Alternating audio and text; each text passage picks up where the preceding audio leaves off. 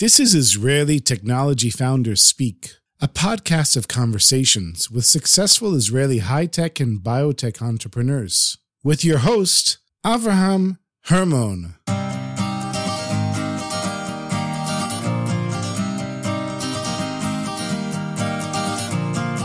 Dr. Ilan Samish is the founder and CEO of Amai Proteins, an Israeli food tech startup that has developed the first sugar substitute that tastes just like sugar by redesigning sweet proteins found in the jungle and producing them for mass consumption. Dr. Samish took decades of academic knowledge and used it to found this innovative and unique startup, which is funded by major businesses and VC firms and has won multiple startup awards around the world. Avraham sat down with Ilan in the offices of Amai Proteins to discuss how the business got started, how Ilan built his team, developed his business relationships, found production facilities, got funding for the startup, his tips for startup founders, and much more.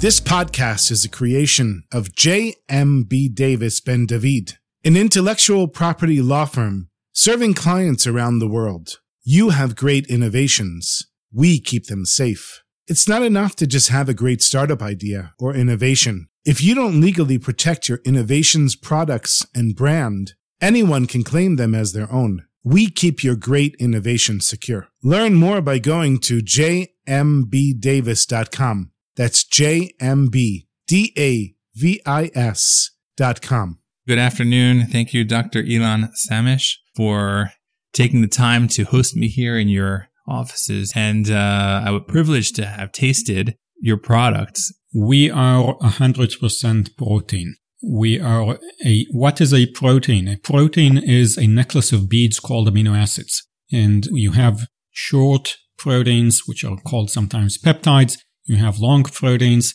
And within the 20 types of amino acids, you can make a necklace in different sizes, and then they fold to a 3D structure, and the structure is what confers function. So what we did is to have a new novel protein which we designed, and then we biomanufacture it by yeast. We drain the yeast to produce a protein and excrete it out of the yeast to the medium, and then we separate between the filtrate and the yeast, just like you do with filtered beer. Actually, our fermenter is just like a brewery, and then we filter out the protein. So this is what's called precision fermentation, and then we spray dry it, and at the end of the day we have a white powder which makes people happy. Activates, by the way, the same places in our brains, the nucleus accumbens and others, which is just like other white powders, but in our case it's a healthy and tasty and sweet and good for you and even kosher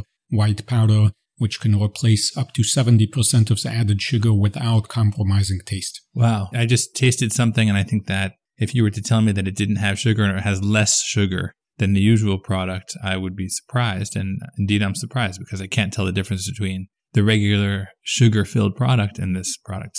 So indeed, with every product, we reduce the sugar till finding the sweet spot, and excuse me for the pun, and you tasted first the cranberry juice, and now you're tasting some marzipan. The marzipan has 70% less added sugar, and the idea is that between the full sugar product and the reduced sugar product, you will not be able to find the difference between the two. So why not 100% less sugar? Why not cut out the sugar entirely? So when you're good, people ask you, why aren't you amazing? We think we're already amazing because there is no other sweetener that can reduce above 30% sugar without compromising the taste, the cost, the health, not to mention sustainability and a full sensory profile. What we do is we look on where we can reduce the maximum amount without compromising taste. Now, there are here two components. Number one, sugar is not only about sweetening. Sugar is also about what gives you the mouthfeel. The mouthfeel is ionic strength of the water, of the food matrix, and this is something that in diet drinks you have what is called a thin taste and not a round taste, which you have following the sugar. That's something that we cannot give, and for that we need a small amount of sugar. An additional thing is that sugar has a linear dose response, meaning that when you move from 1% to 2% or from 11 to 12%, It's all a linear. 1% of sugar will give you 1 sweetness unit. While in all other sweetening agents, you have a hyperbolic curve, meaning that above a certain amount, you need more material for every unit of sweetness, and above a certain amount, it's very hard to sweeten. And indeed, if you go to the store and look on no sugar or sugar-reduced products, most of them have more than one sweetener or more than one sugar-reducing agent in order to synergistically give you the best solution. And yet, while the diet market exists for many, many years, it is still a very small market because we love the delicious taste of full sugar. And that's our main goal, not to compromise on the delicious taste of full sugar, but from the other side, reduce a significant amount of the sugar. Amazing. So there's really a lot that goes behind when we taste something sweet. And it's a lot more than people think. It's not just the sweetness and the chemistry, it's the texture and the mouthfeel and all that. So slowly but surely, as we go through this podcast, I'll be tasting the various 8 different foods in here. How was the marzipan you just tasted? Marzipan was good. I don't eat marzipan all that much, but this was good. It tasted sweet. It tasted like I remember tasting marzipan. I'm also a home brewer, so I have experience with fermentation. I know what you're talking about in terms of yeast, but here you're using very special yeast that you direct to make very unique proteins. Let me ask you, I made a mistake of calling these artificial sweeteners. Now I understand they're not artificial sweeteners, but other sweeteners in the past have gotten a lot of bad press. And what do you do to make sure that you're not going to get that same sort of reaction from the public of, saccharin? There are studies that show it's carcinogen and the like. How do people react to your sweeteners? So our Swilin is the first product with which we are going to the market. And it's a convergence of the word sweet and monellin. Monellin is a protein which inspired us in order to design by the computer using AI CPD, computational protein design, to design Swilin. So our product is 100% protein. And we have conducted very extensive consumer studies in Israel by Amai, in France by Danone, in the US by PepsiCo, and then with the University of Aarhus with some EU funding in Germany, Poland, and Denmark. And we try to ask the consumers, what are you looking for? What are you feeling for? And all the consumers loved the fact that we are 100% proteins, because proteins are good for you. And if we ask what can go bad with a protein, well, you have a tiny amount of proteins which are toxic, like snake venom, and you have a tiny amount which are allergenic. So as part of getting the regulatory approvals, and in Q2 we will have a regulatory approval in the United States, we have proved that our protein is fully digestible in the upper gastrointestinal tract, that it has no allergenicity whatsoever, it's actually hypoallergenic, that it has no toxicity, and that we use small amounts because our sweetener is on average 3.4 thousand times, 3,400 times sweeter than sugar. So 1 kilogram of our protein replaces 3.4 tons of sugar, or in other words, every pound of our sweetener replaces 2 tons of sugar.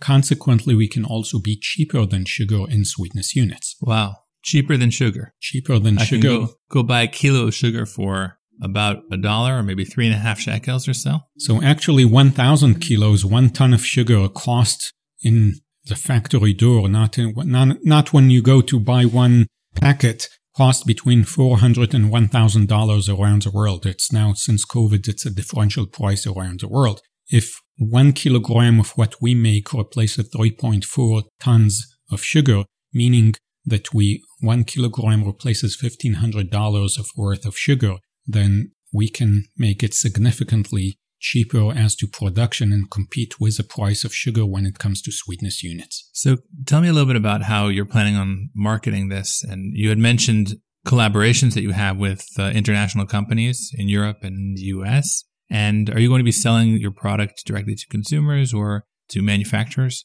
So indeed, we have recurrent fee-bearing agreements and some joint collaboration through non-dilutive funding with a few companies like PepsiCo, Danone, Ocean Spray, Mars Wrigley, and other companies that I'm not allowed to disclose. And they all love our product and just wait to get it after the regulatory clearance, which will be in Q2, and also after getting a large scale, and we're beginning actually next week to do 20,000 liters of production of the product. So if we want to go quickly and we want to be big, the fragmented food chain includes the ingredient sector, which is mainly B2B. And we plan to focus on B2B and to work with the CPGs, the consumer packaged good companies, which are the companies we know, that in order to get it to every household. In parallel, as part of demonstrating how good we are also planning some B2C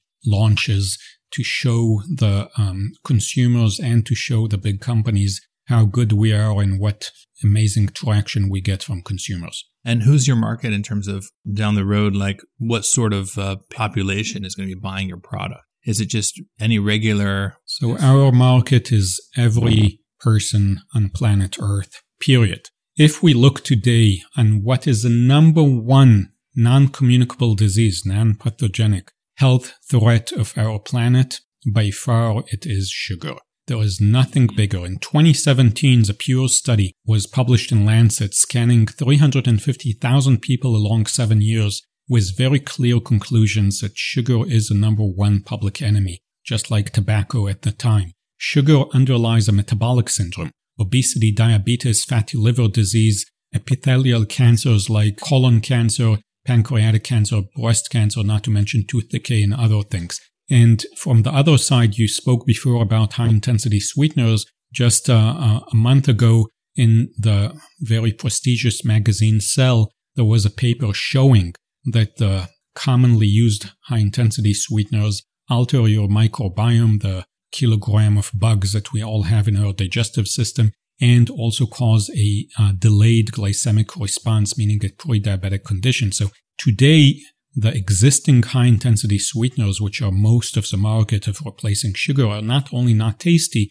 but they're also not so good for you. And we are working together synergistically with some of them. We're not saying no to anyone, and most of them are better or less bad than sugar, but definitely it's the first time that we have something which on one hand activates the sweet receptor just like sugar, but on the other hand, once it goes into our body, is very quickly digested into its amino acid components, unlike all the other sweeteners, which are small molecules, which continue to activate the sweet receptor, which lines our digestive tract, and then have adverse effects with the microbiome, liver, and kidneys. Okay, interesting. And this is digested just like any other protein.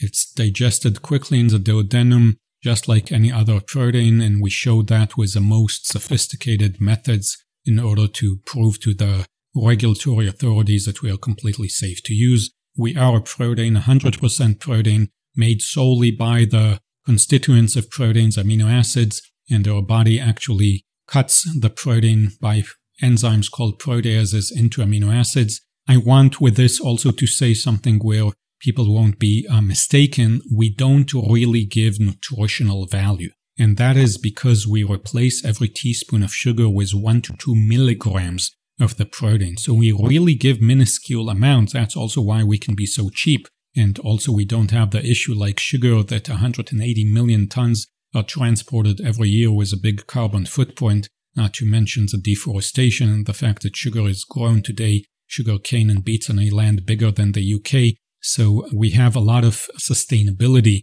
advantages. So we are not only good for our health, we're also good for our little blue planet. So you're saying that you're a healthcare company, really, because you're involved in prevention of diseases, and you're also an environmental company because you're involved in preventing, cutting down tropical rainforests and the like. Definitely, we are a healthcare company. When I opened AMAI, it was after I published what became the main book in the field of computational protein design, and I had the dilemma whether I want to design proteins for medical use or for food, and I thought that my impact on planet Earth and on humanity, if I solve the sugar issue, will be much bigger than if I invent a new drug. But AMAI is not only about sweeteners. What we know how to make is designer proteins, and we have in our pipeline other designer proteins for the milk, meat, and plant industry. Just a word about sustainability. AMAI won the Extreme Tech Challenge. Extreme Tech, AMAI is as far as I know, the most awarded startup company in the world that I know, and we have tons of trophies and we won many competitions. But the biggest one is the Extreme Tech Challenge, the biggest startup competition on planet Earth. 2,000 startups, 20 regional competitions around the world, 10 categories, was endorsed by Richard Branson, Yang Son, the former president of Samsung, Bill Tai, investor in Zoom, and many others. In the finals, Bill Gates and others were. We not only won the food ag category, but we actually are the grand winner of the 2022 competition out of 2,000 startups. Amazing. They are measured by 4 criteria: market disruption, fitness to market, strength of the team, and the 17 sustainability development goals of the United Nations. So we are definitely a high-impact healthcare company. So we heard a lot about the idea, but where did it come from? How did it start? I see your book is here about computational protein design. Maybe you can expand on that a little bit. So I have a pretty unique background, and unique is the other side of the coin of weird. So you decide whether my background is weird or unique. I don't have a bachelor degree. I actually studied in the Adi Lautman Interdisciplinary Program for Fostering Excellence at the Tel Aviv University, where 15 students out of the 10,000 that go every year are told to study whatever you want with whatever course. You can begin first year and third year courses as long as you cannot study it by a regular curricula. I studied sciences. I did most of the MBA, which I never finished, and I began already in the first year to work as an assistant in labs, in the lab of physical organic chemistry, and a joint project with the lab of molecular biotechnology and microbiology. And after 3 years there, I went to the Weizmann Institute, did my PhD, went to a postdoc in the University of Pennsylvania with a guy who invented the field of protein design, and then went back to academia. I was a lecturer and a PI at the Browder College, and I taught at the Weizmann and at the Hebrew University. Courses ranging from biology, genetics, biochemistry, and to physical chemistry, and to computer science, AI and ML methods in computational biology. I was a founder and co-chair of the main meeting in the field of structural computational biology. So with this long introduction, after my postdoc in which I worked on protein design, I thought that many people are talking the talk about designing new proteins, but very few people have walked the walk and successfully designed proteins which were experimentally verified. And I began to look on these proteins, and out of that came what is today the main book in computational protein design. This is the name of the book, which has over 70,000 downloads, which is quite a lot for such a book. And after doing that, as I show in page 83 of my book, very few people in the world were successful in doing such designs. When the book went out in 2017, there were only 101 successful designer of proteins, and in all of them you needed the synergy between the computational methods, computational biophysics, bioinformatics, and also the experimental methods in biotechnology and the bioassay. And then for the first time in my life I couldn't sleep, because I thought, I have this amazing method, not too many people in the world really know how to do it, and I should do something which is more than writing paper for publications, and I can do something more impactful for the world. And I had the option to open the company within academia, Weizmann Institute or other, but I decided to go to the Kitchen Hub incubator of the Strauss Group, which gave me the access to the product, to the consumers. I went to the partners of the Strauss Group, to PepsiCo and Danone, and my first collaborations were with them because I was very product focused. So just a word about our platform. We have what we call the ProCube platform. The first step is the ProDesign AI CPD, computational protein design. What we do in design is we say, given a structure that we want as to how it looks, what is a stability, what is a hypoallergenicity, and others, what is a sequence of amino acids which will nurture this structure? Because a sequence determines a structure, and the structure determines a function. And on one hand, we are inspired by amazing functionalities found in the wild, such as hypersweet proteins or other proteins needed for the food industry. And we're working also on other proteins which have nothing to do with sweetness for milk, meat, and plant applications. But on the other hand, these proteins usually grow in their own small piece of heaven, like 99.99% of all proteins. And the mass food market for a protein is a hell of an environment. So we need to bridge the gap between the environment of food and beverages and the process of producing it and the ability of the protein to survive therein. So with that, I thought, well, you do have life in hell. You have life in the Dead Sea. It's not dead at all. You have bacteria that can grow there. You have life in extremely acidic swamps. You have life in extremely hot places in the depth of the ocean or in Yellowstone hot springs. You have life in Antarctica. All of these are collectively called extremophiles.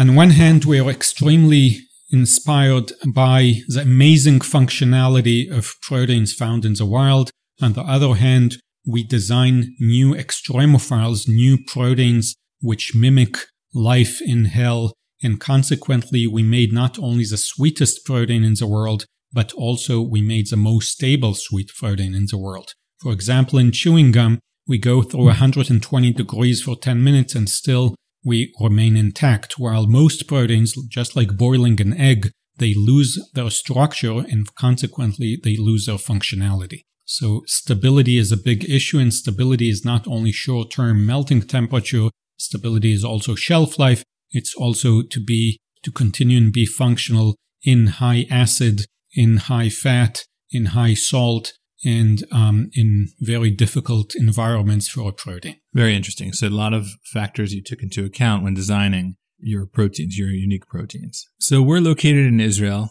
and you mentioned a little bit of your origins in terms of startup and where you came from and out of the university. But what's unique about Israel in the food tech space? Israel by far became the food tech nation. Israel has the largest concentration of amazing creative and groundbreaking startups. There's nowhere else in the world such a concentration. In the last Food Tech IL conference, which the Strauss Group did, there were 2,000 people. There was not a single big company in the world that didn't come to see what is going on in the food tech nation. I've met the CEOs of most of the world's biggest companies, many of which come to Israel in order to sense what is food tech innovation. I once wrote a rap about the startup nation. It's 2.5 minutes. I can give you a link to it. I can say it here, whatever you want. But I think that at the end of the day, there is a combination between people who really think out of their box. You have people who are cross-disciplinary, like myself. You have a lot of amazing young age leadership talent that you gain in the IDF. I was myself an officer, and in many places, the fact that I got the first in my division to get the Director of Military Intelligence citation was much more important than my track record in academia, Weizmann, UPenn, and other places. So I think taken together, and you have here people who are not afraid to fail. When I told my parents that I'm leaving 18 years of academia and I'm going for a few months to be at home in order to think about how I'm going to build a startup and then build a startup, they thought I'm nuts. And probably in many countries, that's considered total nuts because I had already my position, I had my professor track, I had all of that, and I left all of it in order to go into a startup, which 95% of the startups fail. I knew I can go back, but I knew if one fails, I can go to another one, and happily, my startup is kicking, where it was 41 employees going to the market in less than 9 months. So very happy about where we are today. My taste buds are telling me that you made the right decision. Great. What was the last thing you tasted? Peanut butter. I tasted the peanut butter. This is coffee, you said? Yeah, this is coffee. How is the peanut butter? The peanut butter is good. Yeah. We eat a lot of peanut butter at home. The consistency is a little bit more liquidy, but it tastes really great. I can see this going well on a peanut butter and jelly sandwich. So peanut butter, you have a big variety of different types as to texture and taste of peanut butters in the market, and we had a big dilemma which one to do. What happened is, interestingly, in our peanut butter, we checked it against a full sugar peanut butter, and we found out we removed half of the sugar, and then it was too salty, so we removed half of the salt, and then it was too fatty, so we removed 40% of the added fat. So we have a reduced sugar, salt, and fat peanut butter, which tastes just like the full sugar, salt, fat peanut butter. But peanut butter is definitely a matter of personal taste. By the way, one of our best products and you can taste it here, is ketchup, where we have 70% less. So let's talk a little bit about patents, intellectual property. What role do patents play in your business strategy? Patents are perhaps the most important asset that we have in becoming a company. It's very nice to have an invention, and an invention is very good for prizes and for helping humanity. But unless you can protect it in a very comprehensive manner with patents, you will not succeed commercially. And if you will not succeed commercially, you will not have the funding in order to get there.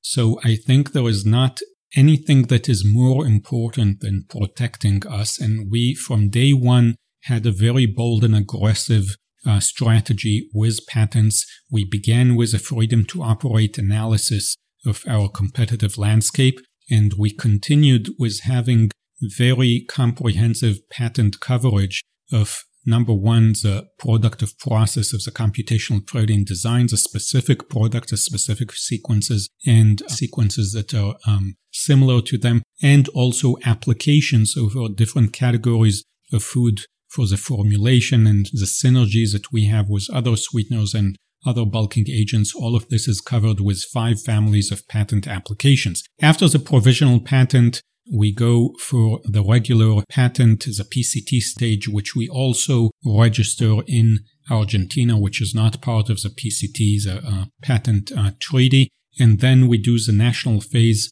Unlike most companies that look in the world in Israel and split it to US, EU, and the rest of the world, for us, the US is only 8% of the market. So we actually submitted our patent applications in 54 different countries, paying a huge amount of money for a young startup, but we see no other way in order to move to the next stages and really conquer the little blue planet that we all want to have be sweet and healthy. Amazing. That sounds like a very extensive patent strategy. And I'm happy to hear that you're using the IP for your benefit, for the benefit of your company. Can you talk a little bit about funding? Yes. So we began with funding from the Kitchen Hub Incubator. I then got some funding from friends and family, including my cousins, Don and Judy Vogt, who wrote the most known biochemistry book in the world. So that also gave some credibility that people who understand biochemistry invested in my very good friend, Buddy Korn, who sadly died out of COVID, and some people who heard about us in the news. And then we went to a round. I was about to close a round in the US, actually, and then COVID came, and it was more difficult to get money from outside. So we ended up with a round by 3 Israeli VCs, including the Zora, which is a impact fund, iAngels. iAngels led our seed round, and Welltech Ventures, a wellness fund. They actually invested in us after we won the Global Wellness Summit, where 84 startups from 5 different continents competed over who has the highest wellness, and we won it, and then we got funding from them. We also got funding from the Singaporean government, SG Innovates, a small sister of Temasek, from Brad Bloom, the founder of Berkshire Partners, from Aston Partners, from the Onassis Foundation in Greece and Liechtenstein, from Dragones in Argentina, and from Japan Israel Venture Partners. So we have a good collection of very good investors, and from Sukden, that is the world's biggest sugar trader, and from K3 Ventures of Singapore, that is part of the family of the Kwok families, the sugar prince of Southeast Asia. So we have a good collection, and we're now in the Series A, where it was already announced in Food Navigator. We're doing a pretty big Series A, and we are now closing the deal with quite a few very well-known funders, including our current funders. And one more very important investor is BayWa. BayWa is in the food value and ag value chain from Germany. So we have really investors from Europe, from the US, from Israel, from Latin America, and from Southeast Asia, which for me was very important, actually, after we were already oversubscribed and we had requests from additional territories. I really wanted to get their funding, and we, for some, allowed to invest less than they wanted because we were already oversubscribed. But the issue is that we are really heading to all the territories on planet Earth, and it's very good to have well-connected investors in the different continents. Very impressive. You said that you're going to be out in the market soon. Are you going to be opening up new facilities for production? And if so, where and what scope? Yes, so next week we are beginning to do 20,000 liters of fermentation, and this is in Southeast Asia. We are currently in touch with some facilities in Europe and in Latin America, and we are in touch with several partners in order to build a facility in Israel. We just had here, and we delayed this meeting because we just had here a visit of the council, the board of the Israel Innovation Authority, which is part of the reasons that Israel became such a startup nation, and this was together with the Ministry of Finance and others, all the board of the Israel Innovation Authority, including the CEO, Dror Bin, and Ami Applebaum, the chair of the Israel Innovation Authority, and they funded us, including 6 different grants, including grants for production, and we are working very hard to build, together with partners, production ability in Israel. Right now, simply there is no good production, food-grade production, microbial precision fermentation facility in Israel, but definitely more than 20% of the money that we are raising now is going for such a partnership. It's not our business, and we don't have a competitive edge to build alone a facility. So we are looking for partners that can help us to expand their facility with a designated fermenter and purification site for us, and also distribution later to the different consumers. So the type of expertise that you're looking for is pharmaceutical fermentation type? No, so the pharmaceutical one, you need 99.999, I don't know how many 9% purity. We actually, for us, it's enough to have 90% purity. It's a very different ball game, and consequently the price per kilogram is very different. So actually, within biotechnology, you have 4 different sectors. Most of the biotechnology in Israel historically is red biotechnology. Red biotechnology is pharmaceutical biotechnology. You also have some green agriculture biotechnology, and you also have some blue marine biotechnology. We are in the white biotechnology space, which is a commodity biotechnology, which is industrial biotechnology. We need to make tons of material. Every kilogram replaces 3.4 tons on average, but we need to become a major player in all territories around the world.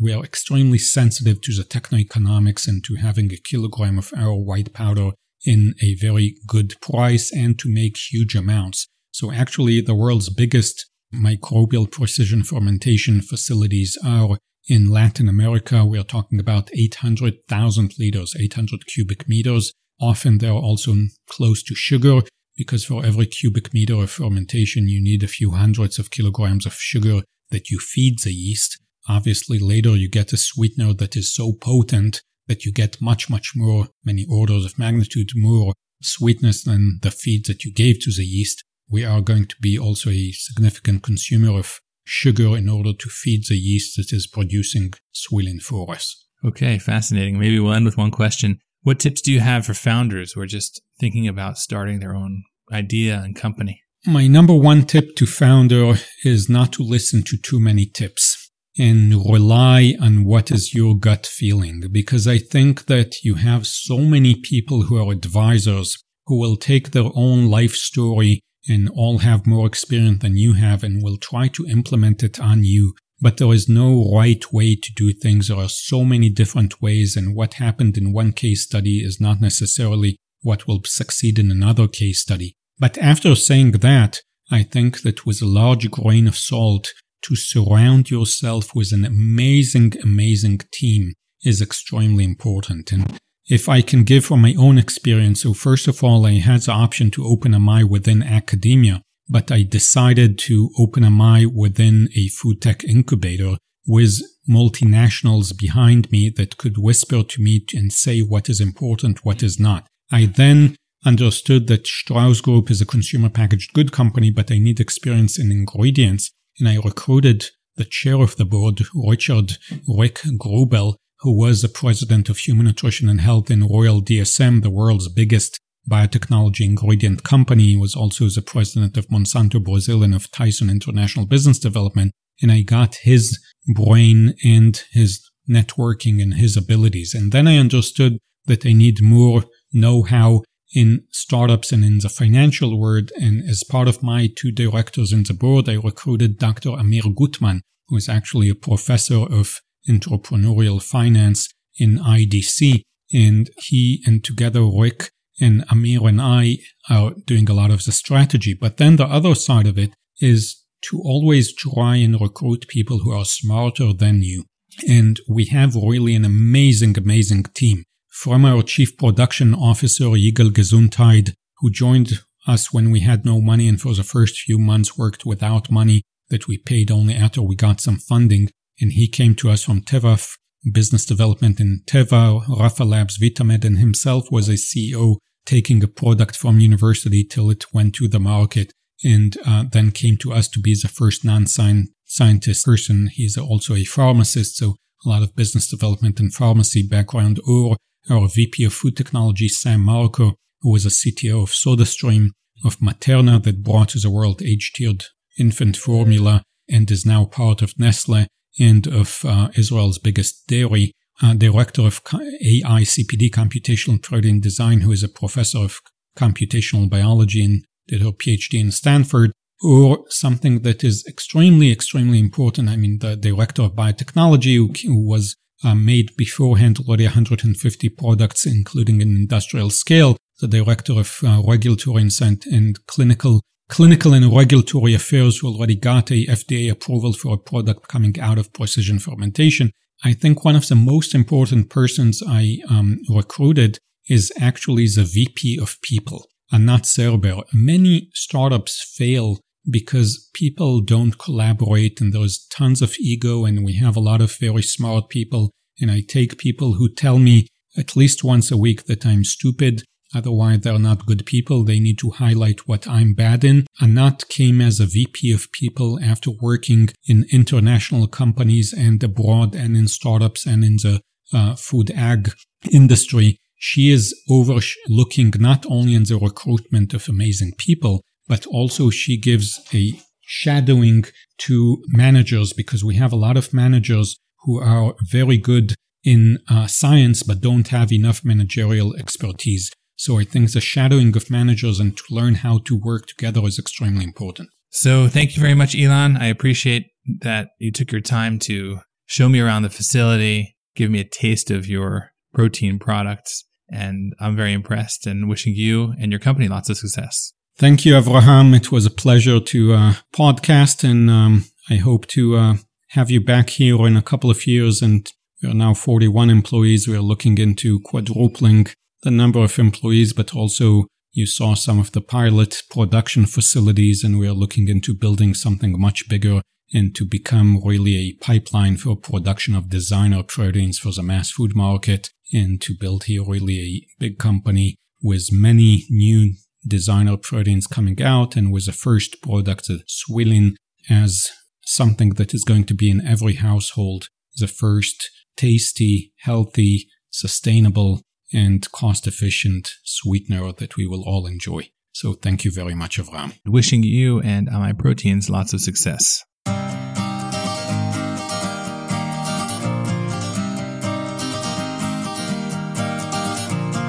That was Dr. Ilan Samish, the founder and CEO of Amai Proteins.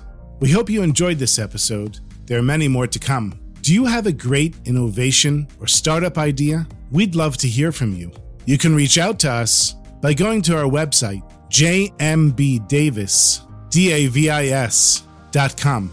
And if you go to jmbdavis.com/startup, you'll see we have a special site specifically made for startups to help startups protect their innovations. Please be in touch with us and find out how we can help you. Thank you for listening, and we look forward to bringing you the next episode.